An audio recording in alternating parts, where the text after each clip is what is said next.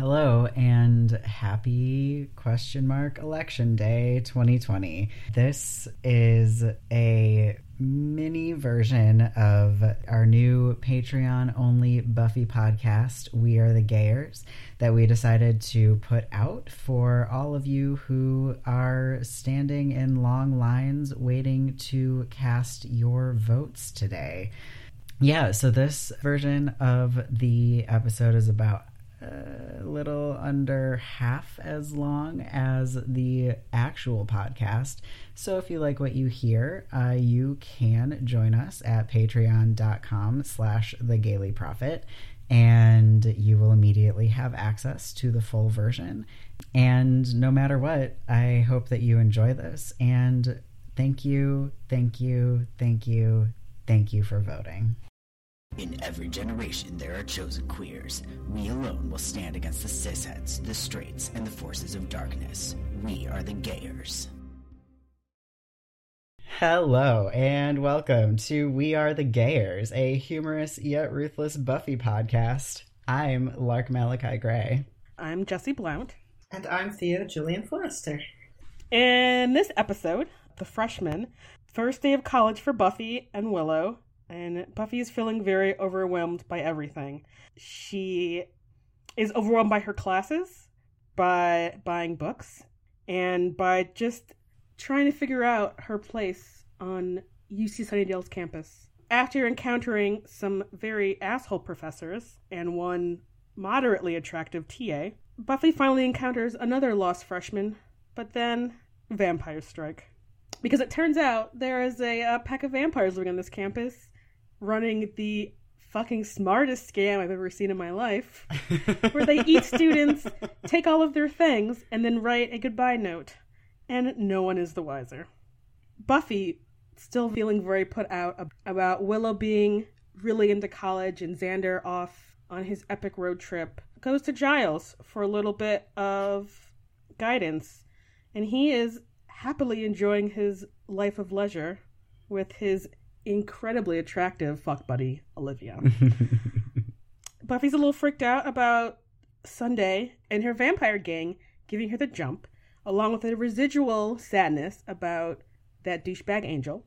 But Xander comes in and gives Buffy the pep talk she needs to defeat nearly all of Sunday's gang, get her groove back, and for the rest of the gang to come together to help her.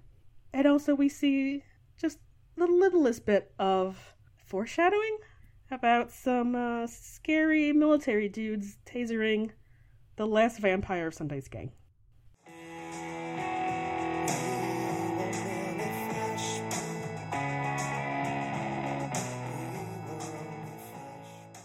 Welcome to the Bronze, where we talk about everything that doesn't go anywhere else. Cue ridiculous late 90s pop music.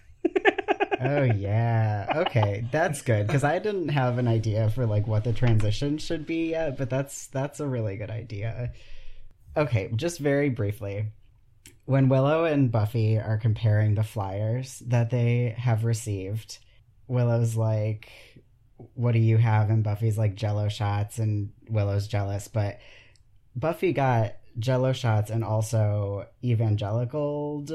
And so I'm just really mad that she didn't say Jello shots and Jesus. That's like such a big mistake. Wow. You're so right. That's it. Great. So For me, I was very much into Sunday's gang, like keeping tally of how many Klimt versus Monet posters there were. And it led me to reminisce to my college days. I'm like, what would I say are the most popular ones of that time? And I landed on something like either Starry Night or like that one called Kiss with like the two really attractive girls making out in black and white. Funny story, Theo. Every out lesbian at my college had one of those The Kiss posters. So I like sort of, I'm just like, I sort of hate that. Because I'm just like, really, you guys? Yes. See, I was not out, so I did not have it, but I definitely spent some time looking at it. Okay, so you guys are right now answering one of my questions that's here in this section, which is like, is this a thing for people to have like Classic Yes. art posters? What the hell? Okay. Why? Okay. I never lived in a dorm. I don't know about this. Please tell me. Okay. So part of it is that every year at the beginning of fall semester, there'd be some company that must exist in every college campus where they sell a fuck ton of posters, and they're all of the same thing. So you have like classic art prints, and then you have like photos of two girls kissing or like sports things or whatever, and like it's the same posters every year. So like so many college students just have those same like, I don't know, 24 posters in their dorm room. But why not just go to like the CD store and get like cool posters? It doesn't make any sense. They're at the mall. The mall is full of cool posters. Go to Spencer's Gifts. Get some blacklight posters. Come on, freshmen. Theo, I don't know where you went to college, but I went to a college in the middle of nowhere. So this is what you had to go to, unless you want to go to like the knockoff Kmart that was in town. So I don't know. It was just the way that you looked more worldly. You're like, oh yeah, I'm into art. This is great. Huh. I attempted to look more worldly by just like pretending that I lived in the 70s. So I like just had blacklight posters. I was like, I'm very cool. Yeah, I don't know. I would be interested though to talk to like college freshmen now and be like, are you still doing this? Is this still a thing? No, because they have the internet. I mean, not everyone can have velvet horse posters. This is a unicorn, please. A unicorn. Please get your shit together. I can only see the hindquarters, so I'm a little... Whenever Jesse and I do interviews, it's like just a floating head because it's really important to me that people know that that's a unicorn behind me. It is very important. Anyway, why are these vamps hoarders? They're keeping everything. Like, why? What are they I agree with you, Jesse, that it's like a good scam, but like, what are they getting out of doing this? They just have like piles of shit everywhere. It was really stressful for me to be in that room with them. I was like, keep what you want. Like, she's like sorting the CDs and being like crap, and like throwing it, but like not throwing it away, just like throwing it in their ever accumulating pile of shit that they don't want. I'm like, come on, there's dumpsters around campus. Like, throw that away, please. Yeah, you would think they would just dump them wherever they're dumping the not vampirized bodies, but... Maybe one of the cronies had like a side hustle as like a Craigslist peddler, but that's probably not in this time yet either. Oh my god, just selling CDs? I mean, you used to be able to sell used CDs at record stores, so... Maybe it's a way for them to like engage in conversation and get a victim. Be like, oh hey, I have all this stuff for sale. Come over here under this like street lamp and... Like opening a trench coat, just like CDs. I think you would have to, because I'm like, if they're only eating like, I don't know, 10 freshmen a semester or something, I'm like, don't you guys need to eat every day? Like, where are you guys getting the rest of your food from? They're probably eating more people than that, but maybe only robbing certain ones, though why would they have chosen Eddie to rob? Nope, that's a great point. I have no idea. Maybe the people they eat don't live on campus, the rest of them, because they do talk about, like, hitting the tunnels. That's true. That is true. Yeah, I feel like if you were doing that, you'd want to rob the richest looking students. And not, like, or just the some coolest looking. That's true. Like, you should look for the ones that dress like they share your taste in music. That's true.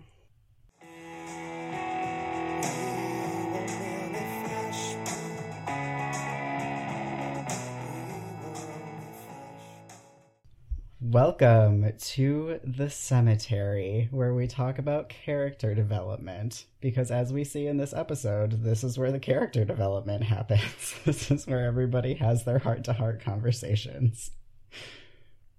Who do you want to start with? I have Riley first. Me too. Tell me more. I'm very split as a person on Riley, but it's been a minute since I watched this, first episode with his appearance, and I was like, you know what? You actually have some pretty good snark here. Like, he has somewhat of a personality. I wouldn't agree with that later on as we go, but at least in here, he has some, and I'm like, yes, I like this. I would be a little intrigued by you, I think. Yeah. Also, he has really good hair. Like, for the time, like, he has, like, 90s pop star hair. Like, he looks like Nick Carter and, like, Devon Sawa. He's really bringing the good boy hair of the time. And it's so shiny. And, like, I think there's something in this episode that's so appealing about Riley because he's, like, 17 feet tall and like ripped, and his hair is beautiful and his face is so symmetrical, and like he's really like nice while also being like, the fuck are you doing? And he's super nerdy about psychology in a way that's not like, college dude, like, let me psychoanalyze you at the party. He's just like, yeah, it's really exciting, I just like really want to talk about it. And it's like, great, like, you're so sexy and you're like a total nerd. I'm in, let's go. And then they kind of ruin him, as Theo said, as the season goes on, but he has a strong start for sure. Yeah, I did laugh about, of course, Buffy meets him by dropping like 8 textbooks on his head, and I'm like, you're just trying to take him out already. But I think what I find interesting about Riley is that he's like really kind of he feels like kind of the epitome of this fantasy of corn-fed Midwest / actual Midwest tornado alley kind of nice, like, Christian Iowa boys. specifically. Iowa specifically, yes. Like a nice corn-fed Midwest boy who's like polite and probably like goes to church with his mom and like is a fantasy that I definitely see a lot of the gay men in my life are into, and I'm assuming heterosexual women are into also. And as Forrest will strongly demonstrate just moments from now. Listen, Forrest also likes him, a corn-fed Midwest boy. I mean, I get the appeal. And it's just, I don't know. It's not a bad trope to embody, Yeah.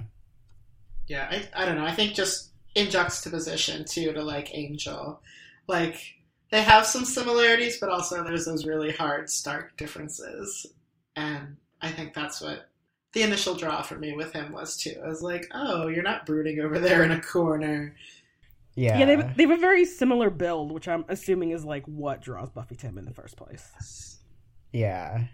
It's funny because I feel like this... I texted Jesse about starting this podcast because I've been rewatching Buffy from season 1. And I got to like season 4, episode whatever, when we first meet Forrest. And he is just like coming onto Riley so hard. And I was like, I want nothing more in the world than to be talking about this with Jesse. Like, this is what I want. And so... I feel like I'm a lot older now than the last time I did a full rewatch of Buffy, because I usually just watch an episode here and there.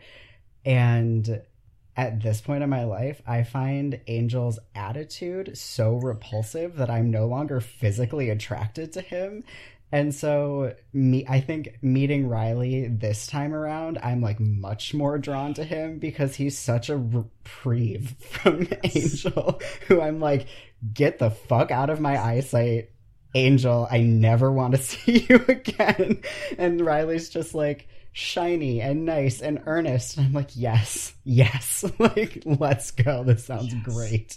It makes me think, too, of even, like, when Angel's first introduced, I feel like he also has a much, like, yeah, he has the broodiness, but he also has the sarcasm, and, like, the humor is just so much different in, like, the first couple episodes of him to, like, where he eventually gets, but I'm just like, shut up already. I'm done with you.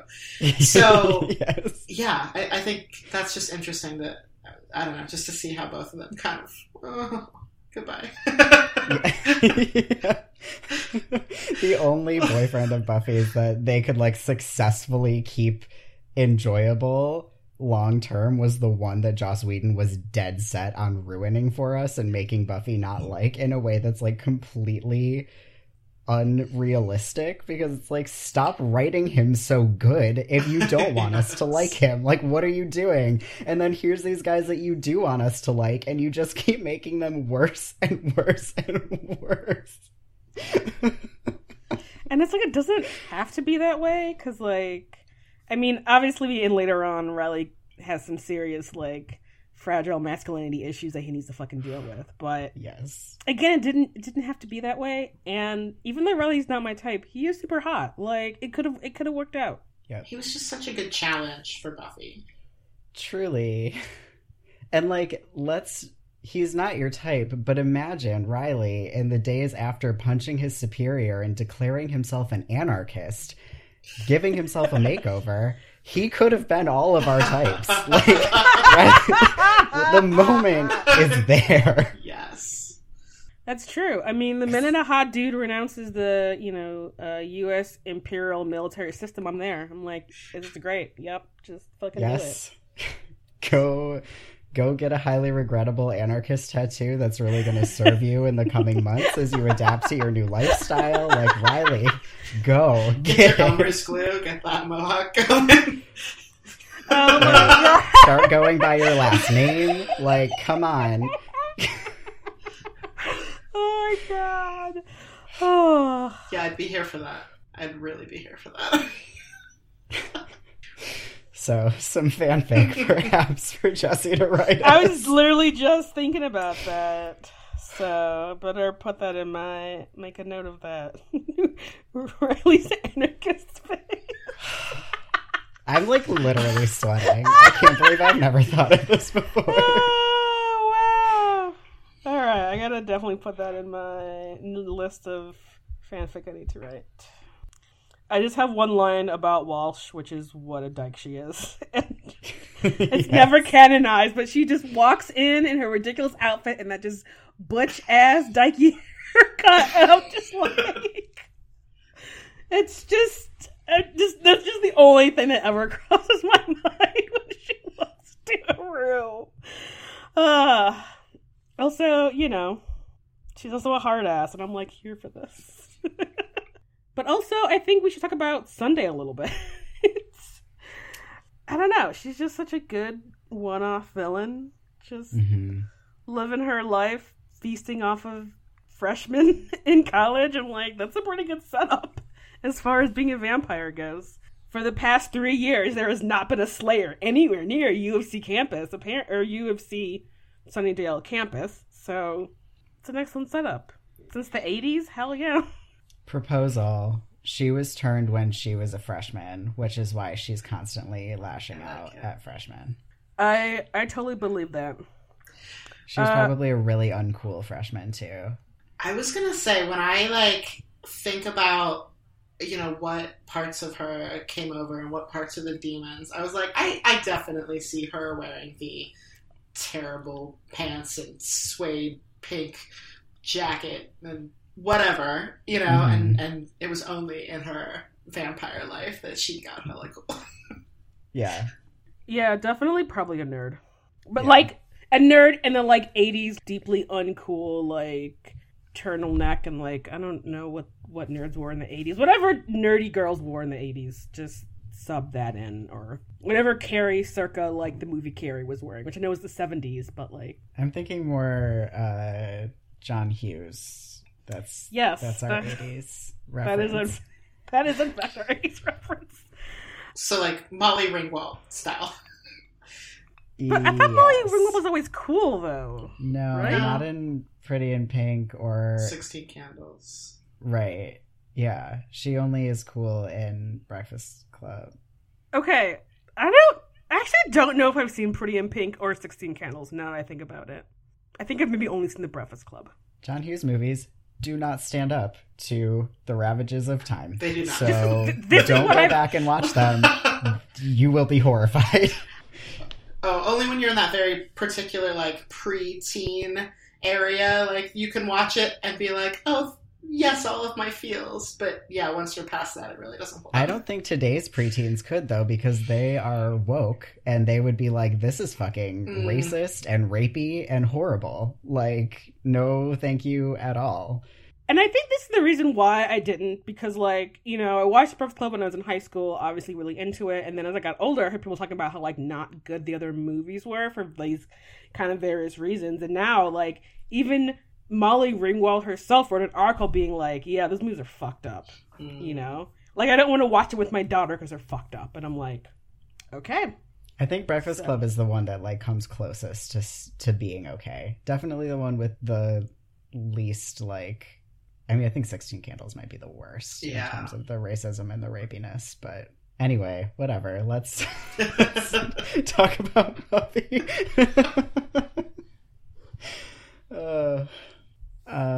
Yeah, Jesse, who's your final one? I just have one line about Xander, who in general I do not like as a character, especially as I get older. But he really does he has his moments, and this episode is definitely one of them, where he's kind of the one to kind of, like, kickstart Buffy's self-actualization that she's the shit. And she doesn't need to have these fucking vampires on this college campus, like, get her down. And I appreciate that. Yeah. And then we can rant about how much he ruins it in our next section. Yep, we sure can.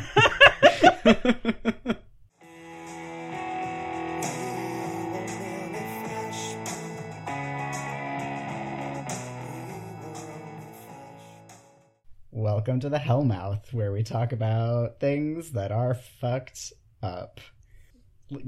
Should we just slide right into that? Yeah. I think that we should. transition. Fuck Xander. Like, throw his character out the window.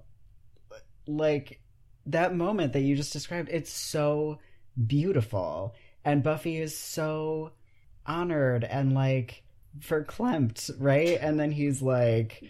And then I jerk off thinking about you. And we're all like, why? Like, what the fuck? What? Why? I am irate. So, me and my brother have been having this on and off conversation for the past several months about Ron-like characters in other shows and movies and television and stuff, right? And we have sort of a spectrum where you have kind of like Ron Weasley in the middle of the spectrum. You have Xander at the end of the spectrum as being the worst. And as of right now, at the top of that spectrum, you have Sokka from Avatar: The Last Airbender, who's like kind of the best possible version of this, like, you don't have super abilities of any kind. You're just kind of like, you're part of the group as sort of to bring everyone who has the abilities, like, together and keep the group, like, cohesive. Mm-hmm. And, like, kind of being, like, the every dude character. And for this exact reason about Xander making this tender moment creepy is why he is the worst version of the Ron. Like, unnecessary, just, like, creepiness over, and, like, just, like, a weird sexualized, like, possessiveness of Buffy that I never liked, even the first round through of watching this show, that now just feels even more gross. Yep. Thesis accepted. PhD granted. I have a PhD in tropes. Theo, what were you gonna say? I don't know. Was it about Xander being the worst? Because I definitely want to hear your thoughts about this. I mean, yes, the worst. I just don't even know that I want to use any air on Xander at this moment. Oh my god. He's not even worth our time. Nope. No. Yeah. Just no, Xander. No. Go away. This is when, like, I would like some Harry Potter magic to be like, oh, I wish you were puking up slugs into a bucket. Yeah. For every episode and never speaking. With no Hagrid to take care of him. He doesn't deserve her.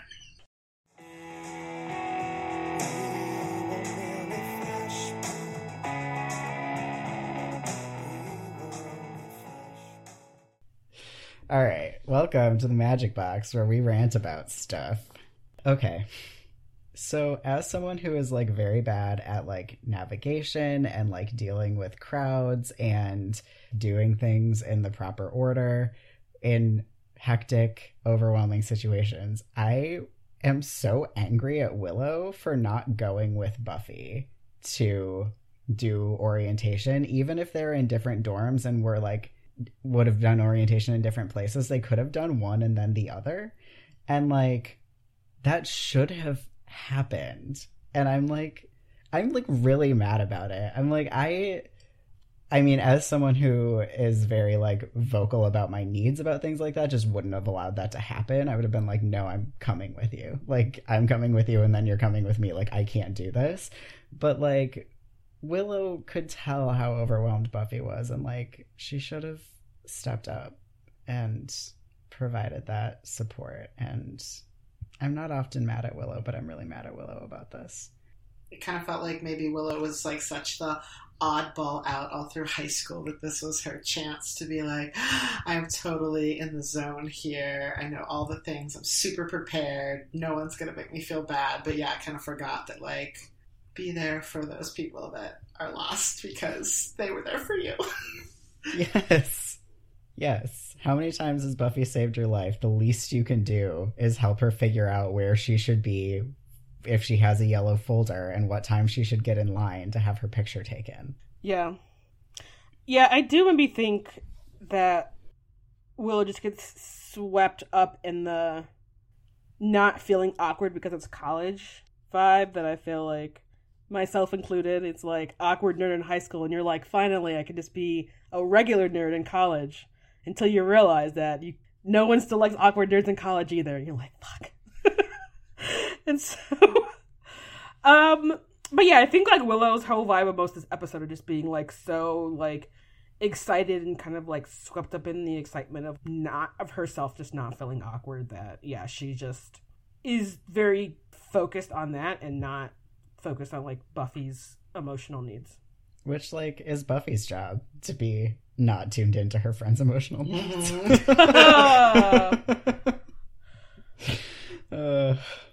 All right, Jesse, what do you have next? I just have one more thing, which was brought up about when Xander and Buffy are doing their research, and they mentioned the fact that like frat house that Sunday and her gang are squatting in is because there's like, it's being dragged through like city council about zoning, which brought me to the question if like Mayor Wilkins, a straight up literal demon, has been the demon mayor of Sunnydale for like 200 years or whatever, is the Sunnydale City Council also full of demons? I mean, he wasn't a demon pre-Ascension. He was like a sorcerer. Fair. He wasn't human. Quite human. Wasn't he? I mean, I think he just found a way to like gain immortality. And it's true.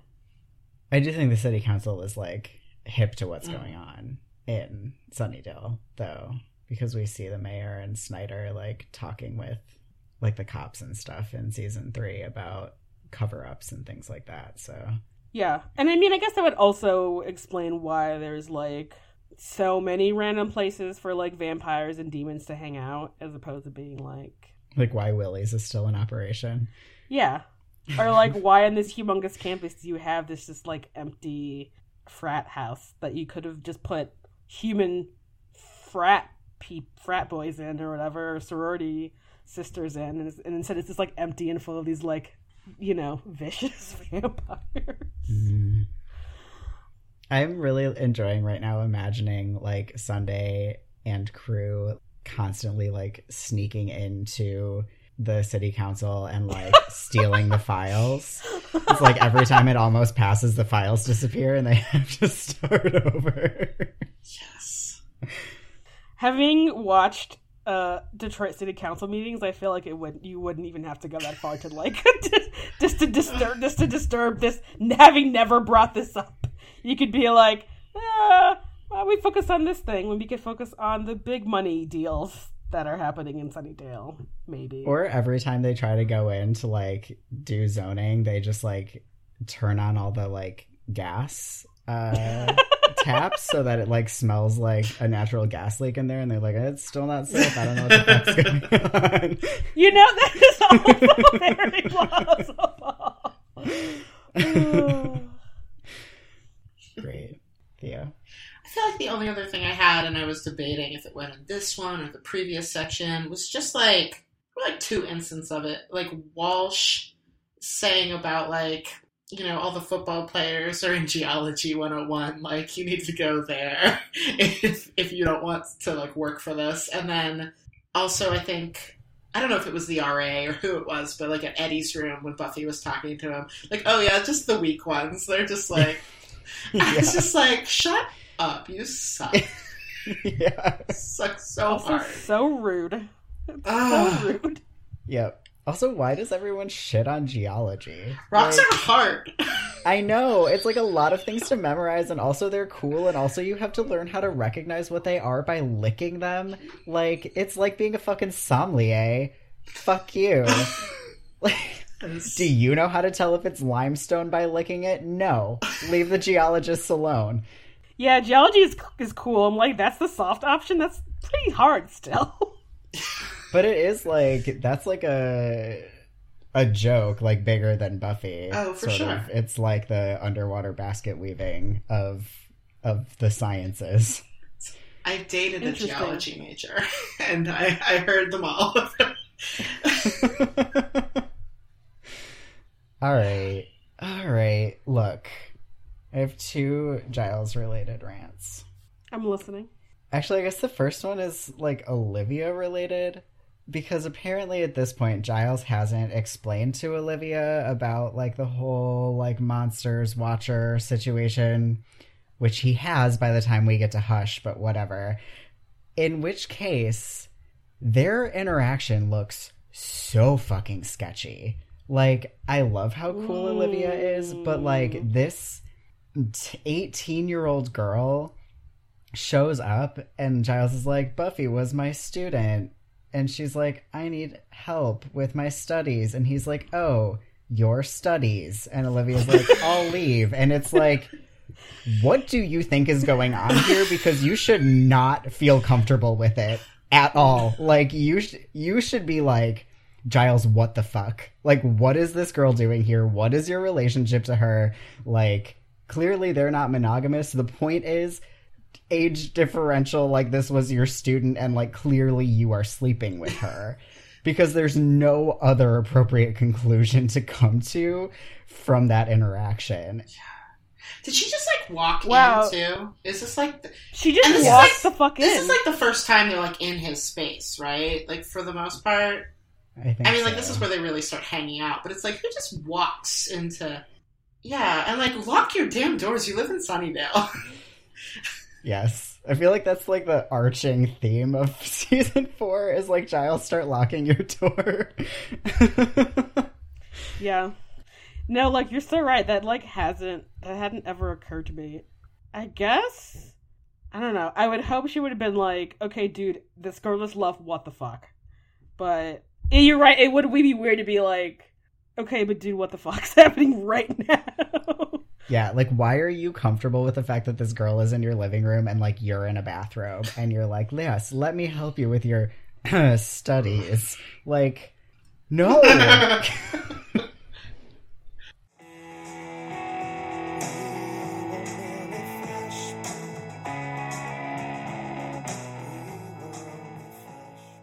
Oh, welcome to Spike's Crypt, where we talk about sexy stuff. Is this the point where we talk about how Giles could get it? Because I feel like that's my first note. Yep, it is.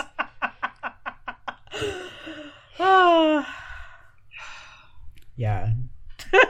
That's just my, like, full stop. I'm just like, yes, like, who wouldn't want to, like, day drink and I'm sure have incredibly hot, like, kinky sex with Giles? Yes. Yes.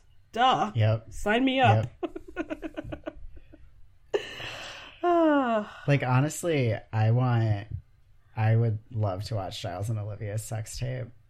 Oh my god, yes, because Olivia is so hot. She's so hot. her attitude, even though it's like so profoundly uncomfortable to imagine like, walking into someone's house and someone not wearing any fucking pants is just like talking to you, like, no problem, I'm not gonna like do anything about this situation, like, holy shit, awkward. But like when you think about just like the attitude that comes with that, you're like, oh my god. Like, she's like, let me just lean against this wall, make sure this shirt doesn't shift to the left or right at all, and like chat with you while we wait for Giles. And what was like the line? Was it like slip into something less comfortable? Like she Yes. Yes. I was like, please don't. Right. Yeah, that's definitely the, like, I guess I gotta put, like, underwear on because, like, this is real awkward. And then you have to cover your incredible legs, which is a crime against humanity. Yes. Oh. I think the thing that's super wild about this is that she is even hotter the next time we meet her, which is like, how? Yeah. I mean, it's the undercut. It's the, I think that's enough talk. Oh my god. Anyway. we'll get there. Yeah. Mm-hmm. It's just such a shame that we get her for like maybe like what, like 3 or 4 episodes, then never again. I'm just like, Yes, I agree with you. yeah. Yep, Hot Couple of the Year award. That's the moral of this story. Yep. And she calls him Ripper. You're just like, y'all are gonna some freaky ass shit. I know. Yes. Yes. Theo, you good? Okay. How about just Willow being hot for school? Does that count as sexy? Yes. Yes.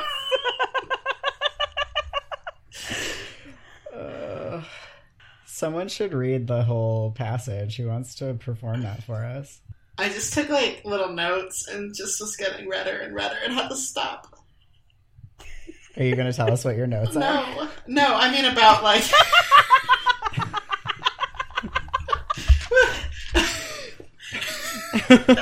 No, I mean about like the thing she's saying about like the penetrating force and the thrusting and spurting of knowledge. And I was just like, oh my god, I have to leave now.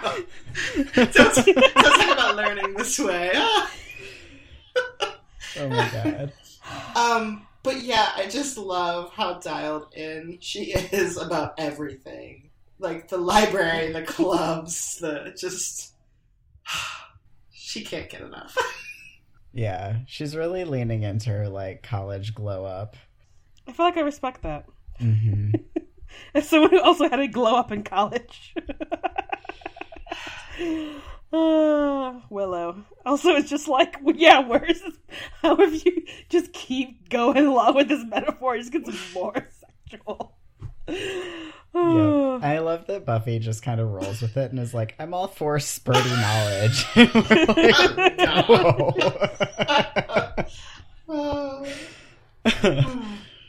All right. So we just got to talk about the fact that Xander was a stripper, which, despite the sweater vests, we know how great Xander looks in a Speedo. So, like, and he spends a lot of time dancing at the Bronze, which is, like, a weird thing for a teenage boy to do, but, like, he does it. So he probably had some pre-existing knowledge of how to do that. I'm here for it. And that is by far the most lucrative job that Xander has up until he gets his promotion in season 6. And I'm like, why didn't you just keep stripping? Like, why did you drive an ice cream truck when you have that skill set? You could have been making way more than enough money to move out of your parents' basement. And Anya would have been super here for Anya. it.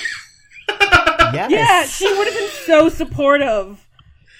She'd have been there every night and, like, not jealous or weird about him, like, you know, she's just been like, yeah, give him money. That money will then come to me. And also, I enjoy watching other people put my, like, this is my 2 favorite things, Xander naked and dollars. Like, that is Anya's kink.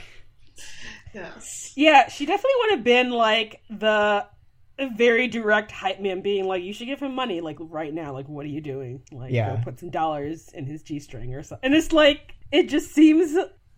you are correct in that Anya would have been into it. It would have been very lucrative, but Xander would have been too embarrassed to like, for anyone else to know besides Anya, so he wouldn't have done it. Which is some bullshit. And he just... he lost out on just so much financial gain he could have had for, like, 2 seasons.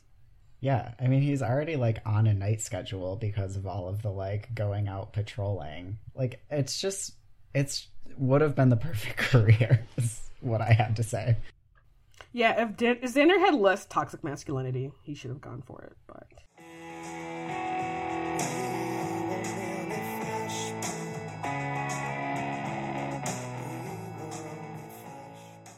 Welcome to the library, where we talk about magic and science and magical science.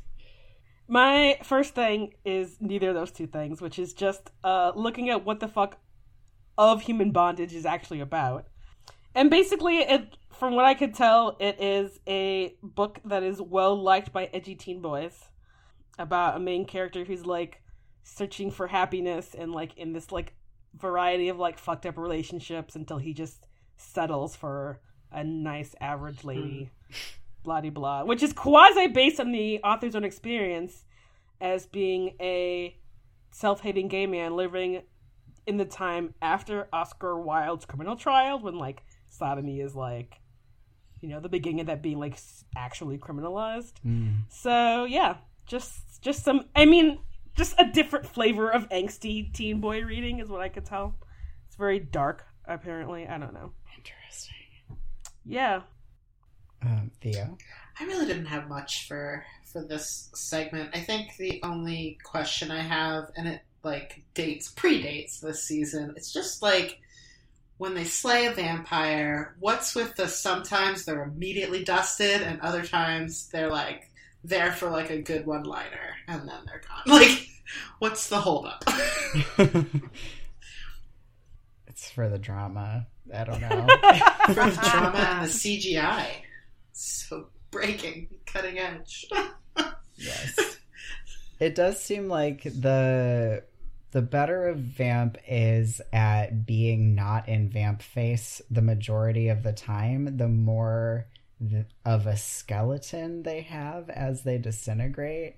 So maybe as you, like, lean in, like, become more accustomed to, like, being a vampire and having control over your, like, body and stuff, you, like, integrate or something like that. Maybe. Possibly. I do definitely think that there is, how do I want to put this?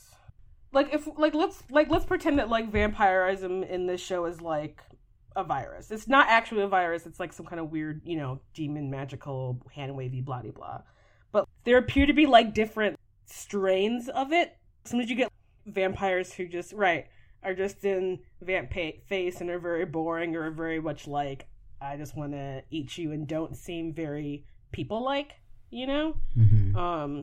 But then you have, you know, vampires like Darla and Spike and Drusilla and, like, Holden, for example, you know, and Angel, where it's like, clearly whatever kind of vampirism you guys have, whenever you make another vampire, there's still a lot of humans still up in that mix, you know? Like, for whatever fucking reason, which the judge, in whatever season episode 3 that is, brings up when he's like, oh, this random nerd Dalton, he has more humanity in him than the rest of the other vampires. And it's like, yeah, so does Spike and Drusilla. So, like, he tries to eat them too.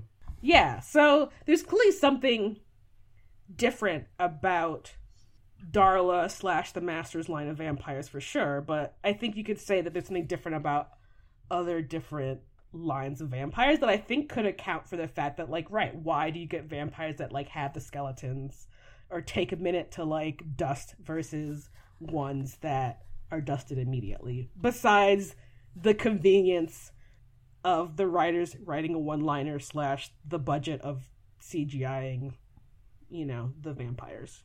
Yeah.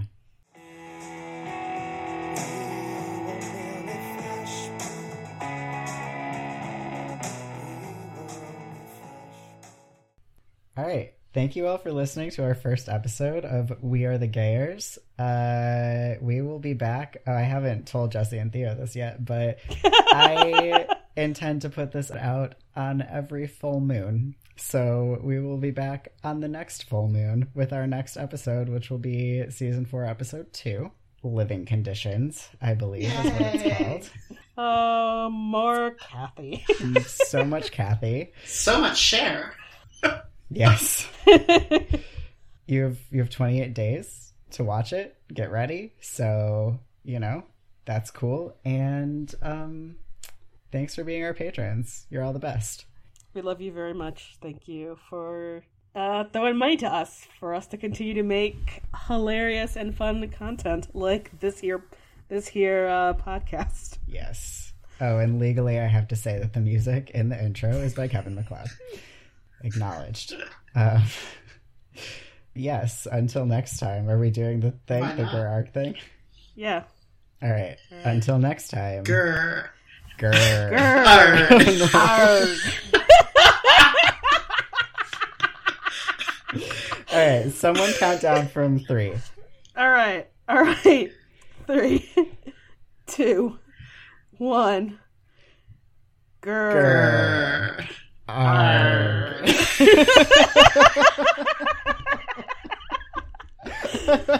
I'll just speed it up in post. It'll be fine.